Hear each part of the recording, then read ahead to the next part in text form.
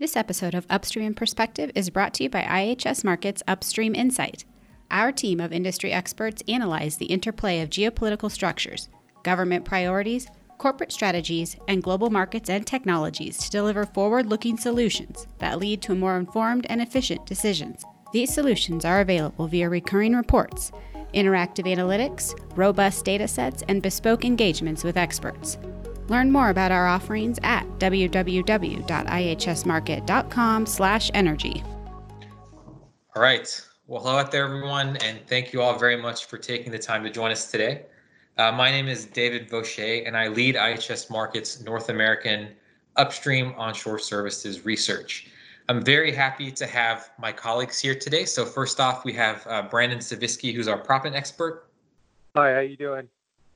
Then I'm also joined by Jesus Ozuna, who runs market activity research as well as pressure pumping. Hi, good morning, everyone. And we've also got Paula Perez Pena, who runs water, cement, and also leads the upstream activity research. Good morning, and thank you for having us. Yeah. So thank you very much for joining us today. It should be a fun conversation. And just to set the scene, so we are in 2020. 2020 is just about halfway over, but feels like it could have been a decade at this point. And if you can remember all the way back to March, we were in the throes of really what you could call chaos. As a matter of fact, that was the lead-in title of our last webinar, which we will link to in the show notes. But really, I think chaotic is the best way to describe the situation. You had the collapse of the Vienna Alliance talks. You had the full global implications of COVID-19 being felt.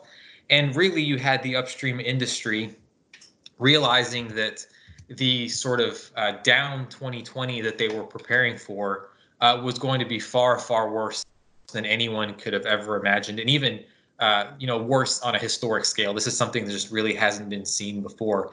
And so what I'm hoping that my team and I can do for all the listeners out there is really provide clarity, not just on the general picture for upstream in North America, but also take a look at how different suppliers are faring on a segment by segment basis, specifically proppant, pressure pumping, and upstream water. So I think the best way to start is really to understand what activity levels look like generally in North America. So Paula, I'll throw it to you. How exactly has D&C activity been affected by the recent collapse in oil price? Yeah, David. Well, it is not a secret for anybody that 2020 has seen a historical decrease in activity. So let's start looking at rigs. And if we look at the rig count, it has dropped more than 500 rigs since January, reaching around 280 rigs as of last week. That is almost 60% decrease in 6 months, right? So this is a huge decrease, and it will continue dropping. In fact, we expect that the second half of this year we'll see rigs go under 200, for the U.S. onshore. So the drop will continue and it will reach levels that we've never seen. I actually remember when we first published our forecast back on April that some clients and even some people inside IHS were quite surprised that we were forecasting rig count below 300 rigs. Right. And it was like, it's a huge drop. Is this really going to happen? And here we are, like as of last week, as I said, 280 rigs. So the activity has decreased quite significantly. Now we look at fractured wells. The reduction in activity has been also drastic. Like we went from having around 3,500 fractured wells in the first quarter of this year, and we're expecting to see a fracture well count of around 600 for Q4. So if we look at the whole year, we're expecting to see around an 80% decrease in fractured wells. So if you look at rigs, if you look at fractured wells, like even frac stages, they are all seeing a significant decrease, right? Above 50% and then it changes based on what a specific parameter we're looking at. One thing that we need to keep in mind, though, is that this accelerated reduction in activity is leaving behind DUCs. And going forward, well, the natural thing is that operators will focus on converting those DUCs, like towards the end of the year, beginning of 2021. Excellent. No, that's great. And I think, Jesus, I don't want to maybe spoil any surprises if you can really call these types of things a surprise, because I think everyone knows the answer, but definitely interested in getting your commentary on this. What region or regions do you think will be the most affected? And I think even if we maybe all can anticipate what region might be affected negatively, do you think there might be a play that represents a bit of a bright spot in comparison? Yes, David. So in general, like you stated, the focus has been on the negative in the plays that have seen a massive reduction in activity, such as the Permian, Bakken, Eagle Ford. But there are some bright spots in North America, specifically focusing on the gas plays, and most importantly, the Marcellus Utica region. So there we do see activity shifting over, and oilfield service companies shifting their activity there because the price of gases was already very depressed pre-COVID-19. Excellent. No, that's great context. And so I think what we're doing now is we're setting the scene to say that, okay, things maybe have leveled out, but now let's look at some of the longer term implications for specific service branches. And so I think, before we jump into the more granular topics, if you can say that with proppant, I think, Jesus, I want to stick with you and look at pumping. So we've spoken about general activity trends in North America. How exactly do you see specifically now activity in the hydraulic fracturing market rebounding due to an upswing? We can definitely call it that, an upswing in prices since March, and then kind of what's the outlook look like for maybe 2020 and then a couple years after that? So the upswing in prices has provided some level of stability, mostly consolidated to the E&Ps, and it provides them the stability to be able to reorganize their financials and focus on securing cash flow for paying off debt and interest payments. But for the oilfield service companies, and specifically for the pumping, with the high volatility in the market, there's actions that are being taken now that are independent of the price of oil, and we don't foresee those decisions that have been made, quite drastic decisions in reducing workforce, reducing budgets and costs, dramatically shifting in the next 3 months or even 9 months from now and a couple of quarters from now, because these decisions have very, very pronounced and long-term consequences. And it's not as easy to go ahead and just say, well, we fired or we let go 5,000 employees and then we're going to bring them back on immediately. So and then the prices over the past couple of weeks have started to level off and recently have begun to fall again. So there's a lot of uncertainty, a lot of volatility. We don't see the price upswing that occurred over the past couple of months have large implications in the long-term implication and in the long-term forecast. Now, we do expect to see some activity to begin to recover in the late stages of 2021, beginning around 2Q, 3Q 2021, once this new environment becomes the norm within the industry. We do expect some activity uptick, but for right now, for the next year, we really don't foresee any dramatic increase unless there is a black swan event that causes oil price to skyrocket, and then we might find ourselves in a different situation where pumping suppliers are scrambling to go online because of the dramatic demand. Sure. So now taking it, one step farther down the value chain. So Brandon Savitsky, you unfortunately, I say unfortunately, you have the task of reporting every quarter on a market that has been down for a long time, right? I think this is a market that has been viewed as being distressed for quite some time now, even leading up to 2020. So can you maybe just set the scene briefly for what 2019 looked like, and then also provide a picture of what we're looking at for 2020 and maybe a couple years out into the future? Yeah, gladly. I mean, you pretty much summed it up. You don't really need to fly to a very high level to get a view. Essentially gone from worse to horrible. And the previous bad is looking awfully good now.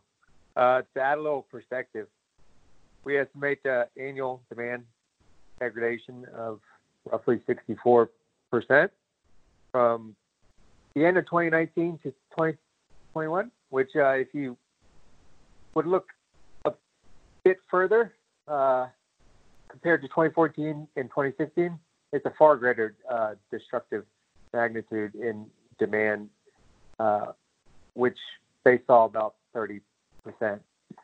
And that's obviously easy to calculate, which is greater than half. The downturn in 2014 and 2016 also took about 6 quarters to reach its demand floor, and we expect to hit bottom in just half the time, about 3 months.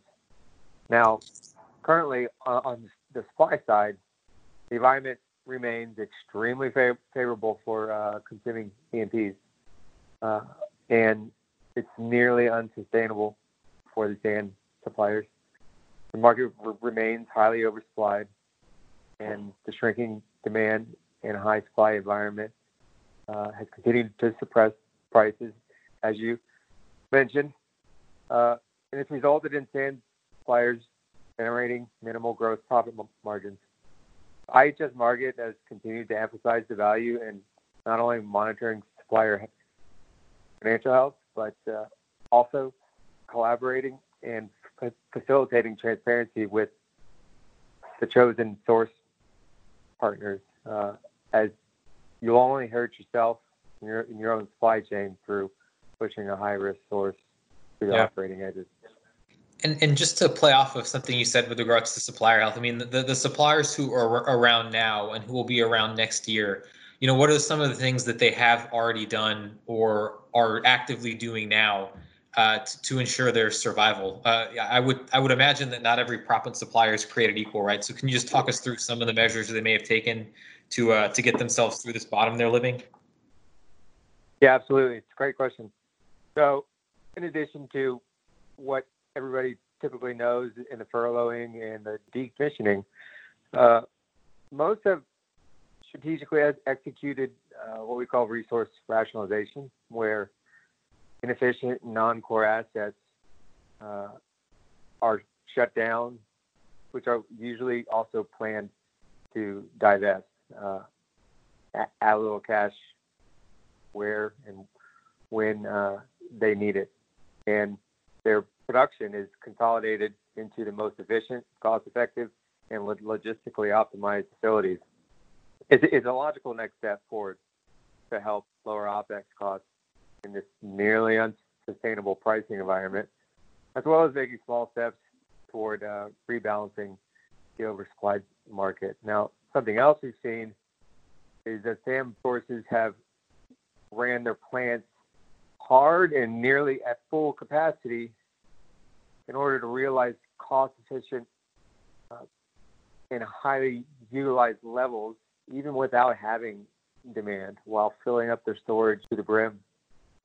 In theory, this has lowered costs, and then they've continued to monitor the market while managing their capacity according to how the market has behaved. Now, we've even seen many sand sources sell large volumes while accepting delayed payment in the future. So we've definitely seen many get creative and unique. Or maybe it's last bit.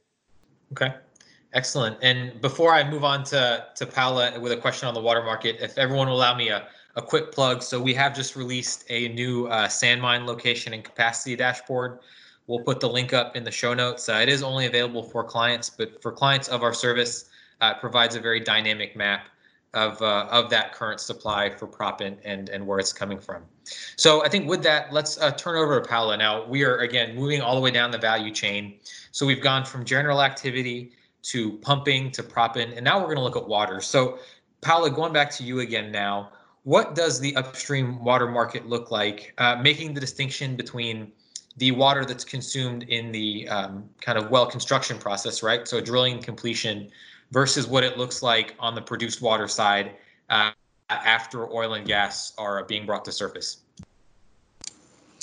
Yeah, David. So, well, as I said before, water is no exception, and the water market has been significantly affected by the drilling and completion activity, coupled with the production curtailments. So, as you said, like we have two sections in this market. So the main decrease in activity has come from, or volumes, I would say, comes from the decrease in drilling and completion activities. But we also are affected by shut-ins, right, from those in the disposal market. The decrease or the production curtailments have been affecting that market as well. So overall, if we take into consideration everything that is happening in the market right now, the water management market is gonna be expected to decrease in this year, mainly as a result of the volumes reduction, but also the pricing concessions. And the pricing concessions is a very key element of what is happening in the market right now, because we've seen that operators are requesting the water companies reductions in their fees, something between 15% to even 30 or 40%, depending on case by case. And they also have been changing the long-term contracts that they have with some of the midstream companies. So a lot of people were saying, oh yeah, the water market is safer, quote unquote, just because they have long-term contracts. But then what is happening is these water companies have realized that keeping volumes in their system is really important for their economics. So they are willing to change these long-term contracts for monthly contracts with lower fees in order to keep that water going. So we've seen a lot of pricing decrease anywhere from like the companies that are focusing in the fracturing section of the business, but also companies that are focusing on the produced water of the business. Now, like, it's clear that this market is a volume game. So those services that has been affected the most have been those that have seen a huge decrease in activity. So every segment that is related to completions, sourcing, pre-treatment, recycling and flowback water services have been really affected by the current market situation. Okay, great. I say great. The answer was great, but unfortunately, the situation, like you said, not so great. You did touch on one thing which is very important. That's pricing. Ultimately, all the research that we do as a group, we look at supply demand, but where the rubber meets the road for our clients is in fact pricing. So, Jesus, I want to go back to you now and see what your view is on pricing. Paula threw out some quite shocking numbers on the water side. Is that what you're seeing on the hydraulic horsepower fracturing side? Yes, David. So, as Paula suggested, and Brandon had also suggested, we see that continuous pressure from E&Ps on these service companies. So the same applies to the pumping market, where operators are just expecting continued price concessions quarter on quarter. Now, we do note that there will be price concessions within 3Q, 4Q, but we do see them leveling out into 4Q, 1Q, to the point where, because they already have provided so many price concessions over the past couple of years due to the overcapacity in the market. So even though operators want those price concessions, they will be receiving some of those price concessions. But the understanding is that the price concessions they're receiving, they're essentially eating whatever margin was left within these pumping companies. So expecting continued pricing concessions quarter on quarter for a prolonged period of more than 6 months for new renewed contracts is unrealistic, and slightly could expose them to risk of dealing with certain pumpers that are saying, yeah, we'll provide you this work at this almost unbelievable rate, but then there's a lot of factors behind the scenes that aren't being presented to the operators. The financial health of that company, the operational efficiencies that have been dramatically reduced due to the COVID-19 situation, due to the low oil prices. And so therefore, we do believe that, and we are highly suggesting that E&Ps and service companies develop more of a relationship when it comes to weathering out these next couple of years in this very tough market. Where we do see potentially a more favorable environment for service companies is within the up and coming technologies for pumping, with electric fracking or DGB or gas turbines, because those contracts are set in stone and are long year contracts of 1 to 2 to 3 years. So there's a little bit more pricing flexibility for the service companies. But currently, yeah, we do expect more pricing concessions, but that effect tapering out into the future. So hold that thought on EFRAC, because I do want to come back to that. Before I do, though, Brandon, I just want to get your thoughts on the proppant side. So it sounds to me from your assessment like the proppant market has perhaps bottomed out on price, but just want to get a couple more thoughts on that from you. I mean, are operators asking for concessions? And if so, is there realistically anything else that they can be granted at this point? It's another great question. What mainly they are doing, again, is trying to get as much as they can, but at the same time, provide as much transparency and to get as much as they can while supporting those vendors. Because as I mentioned earlier, in the long run, you still need the sustainability of supply. So there will be a number of suppliers that simply will not be able to sustain their financial health over the medium run, maybe in the short run. But yeah, the E&P companies are still expecting low prices, and suppliers are doing everything they can to reduce the costs, and they're still finding ways. So they are still asking for price concessions, but they're not going all that low, and they're essentially just kind of scraping bottom. They are getting the concessions, but they are getting creative. Like I said, we've seen some scenarios where the sources are accepting payments in the future as opposed to now. So they're seeing delayed payments and a lot of creativity. So it's interesting times, but yes, they are still giving. Okay. Interesting. So even in times like this where things I think you could say are still desperate, there's always someone else willing to give a little bit more, and it doesn't seem like there's an end to it. I think that's it's a very interesting kind of commentary and take on the market that there will always be someone next in line if you can't provide the discount that the clients are looking for. So I think that's the structure of the market. Yeah.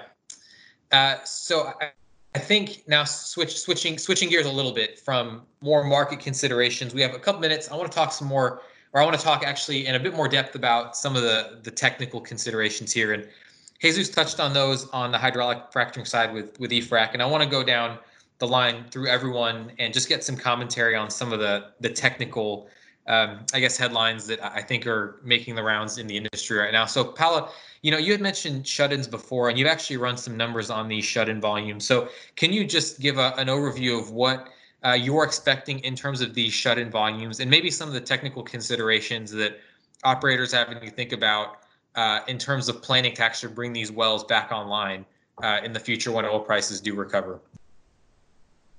Sure, David.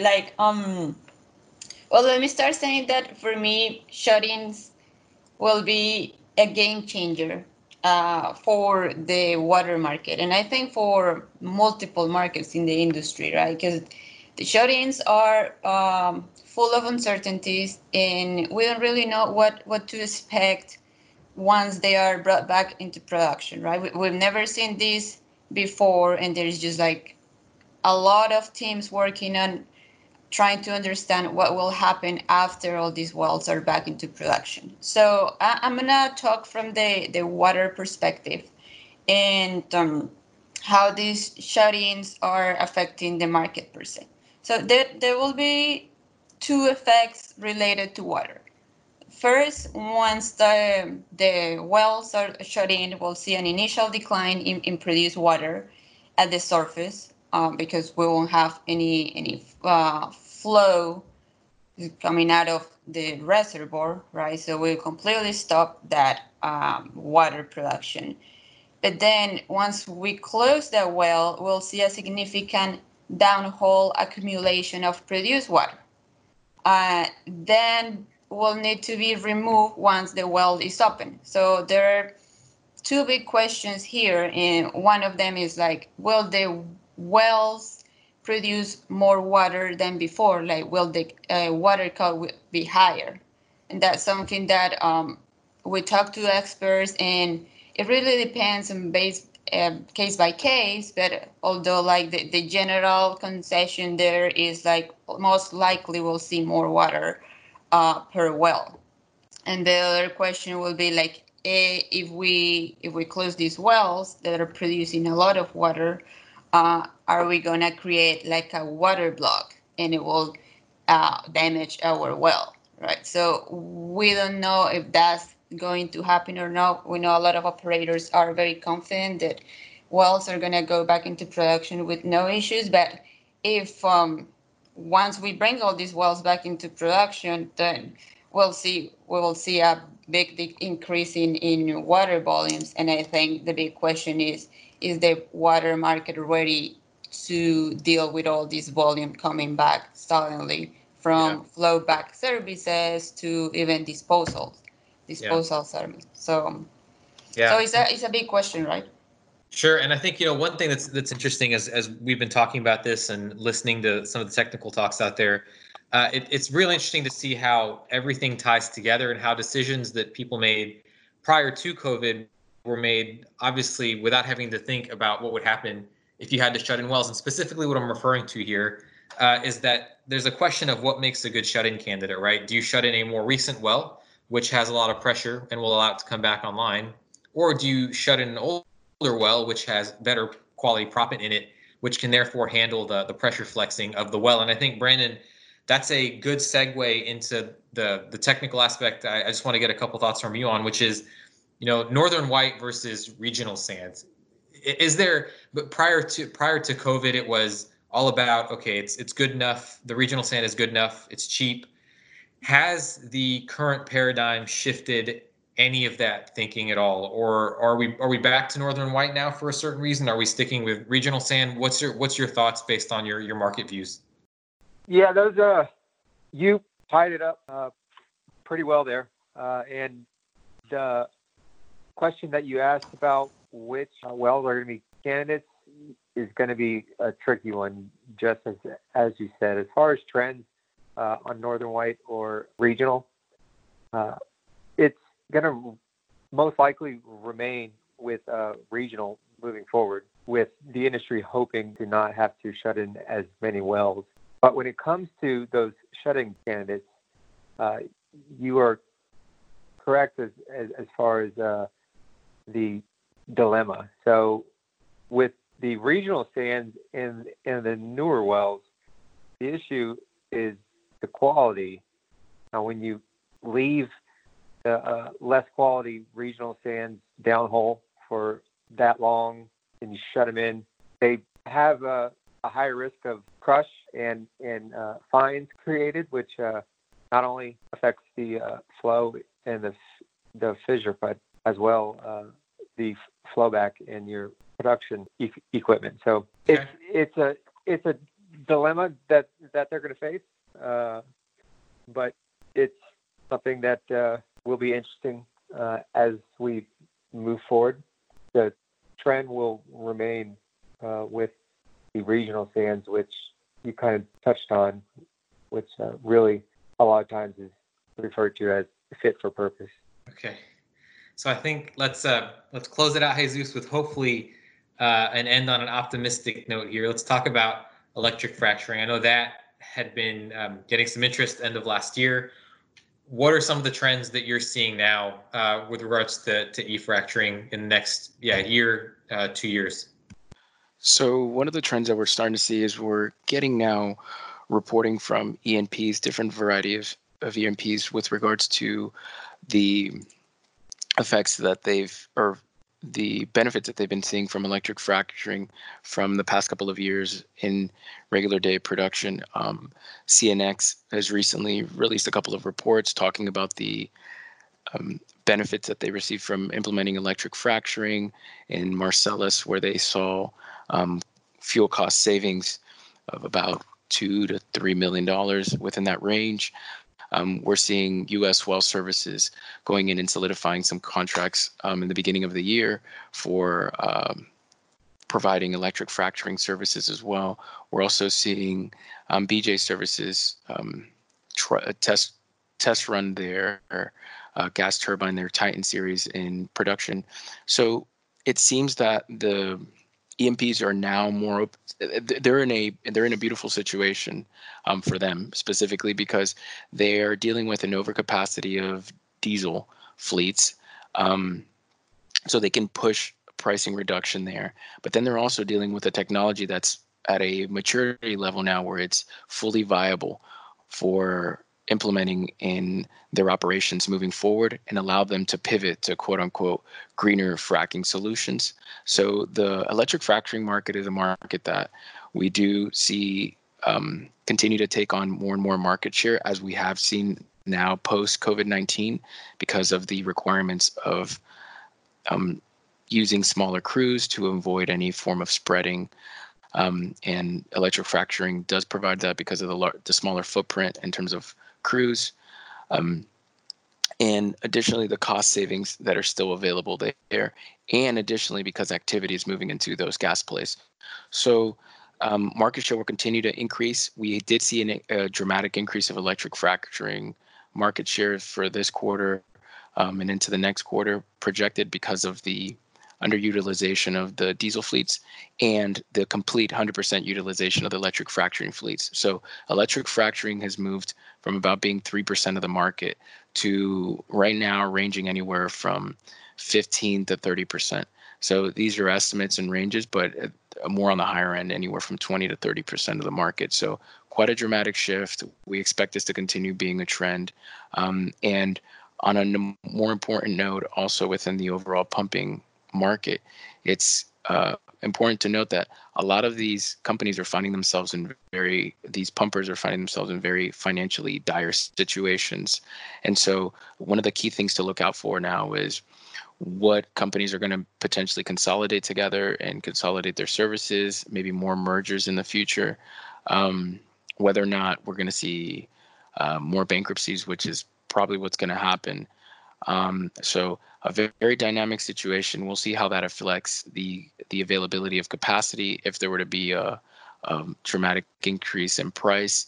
But for the future, it's a tale of two worlds, where traditional pumpers are seeing themselves in a bad situation, and pumpers who have over the past couple of years focused on developing and being ahead of the curve and developing new technologies and ways of operating their fracking services are seeing themselves eat up market share now post COVID-19. Okay, great. So that is all the time that we have for today. I want to thank my team for joining me. I think just to summarize quickly the picture that we're looking at, it's perhaps we can say that the worst is behind us. There looks to be some stabilization for 2020 onwards. I don't know that we can say we'll be recovering to historical highs as an industry, but I think that we can see there's at least a path upwards from here. And that's uniformly within all the sectors we talked about today, even if the speed and magnitude of those recoveries will vary by sector. Just a quick couple of notes before we close. I will, as I mentioned, link in the show notes to some of the material I mentioned. So that will be our previous webinar done in March. Also link to a couple of the dashboards available to clients, both for proppant and hydraulic fracturing that we've just released. And also link to contact information for the various experts on our team if you would like to drop them a line and ask questions. And that's an invitation that's open to clients or non-clients alike. So again, I want to thank everyone for taking the time to join us. We look forward to seeing you soon. And in the meantime, we do hope that everyone stays well and healthy. Thanks so much again. Thank you. I hope you enjoyed today's podcast. To read additional insights from our team of experts, visit our blog at www.ihsmarkit.com/energyblog. Also, if you haven't checked us out on social media, please search for IHS Markit Energy on either Twitter or LinkedIn. This podcast contains information and insights copyrighted by IHS Markit.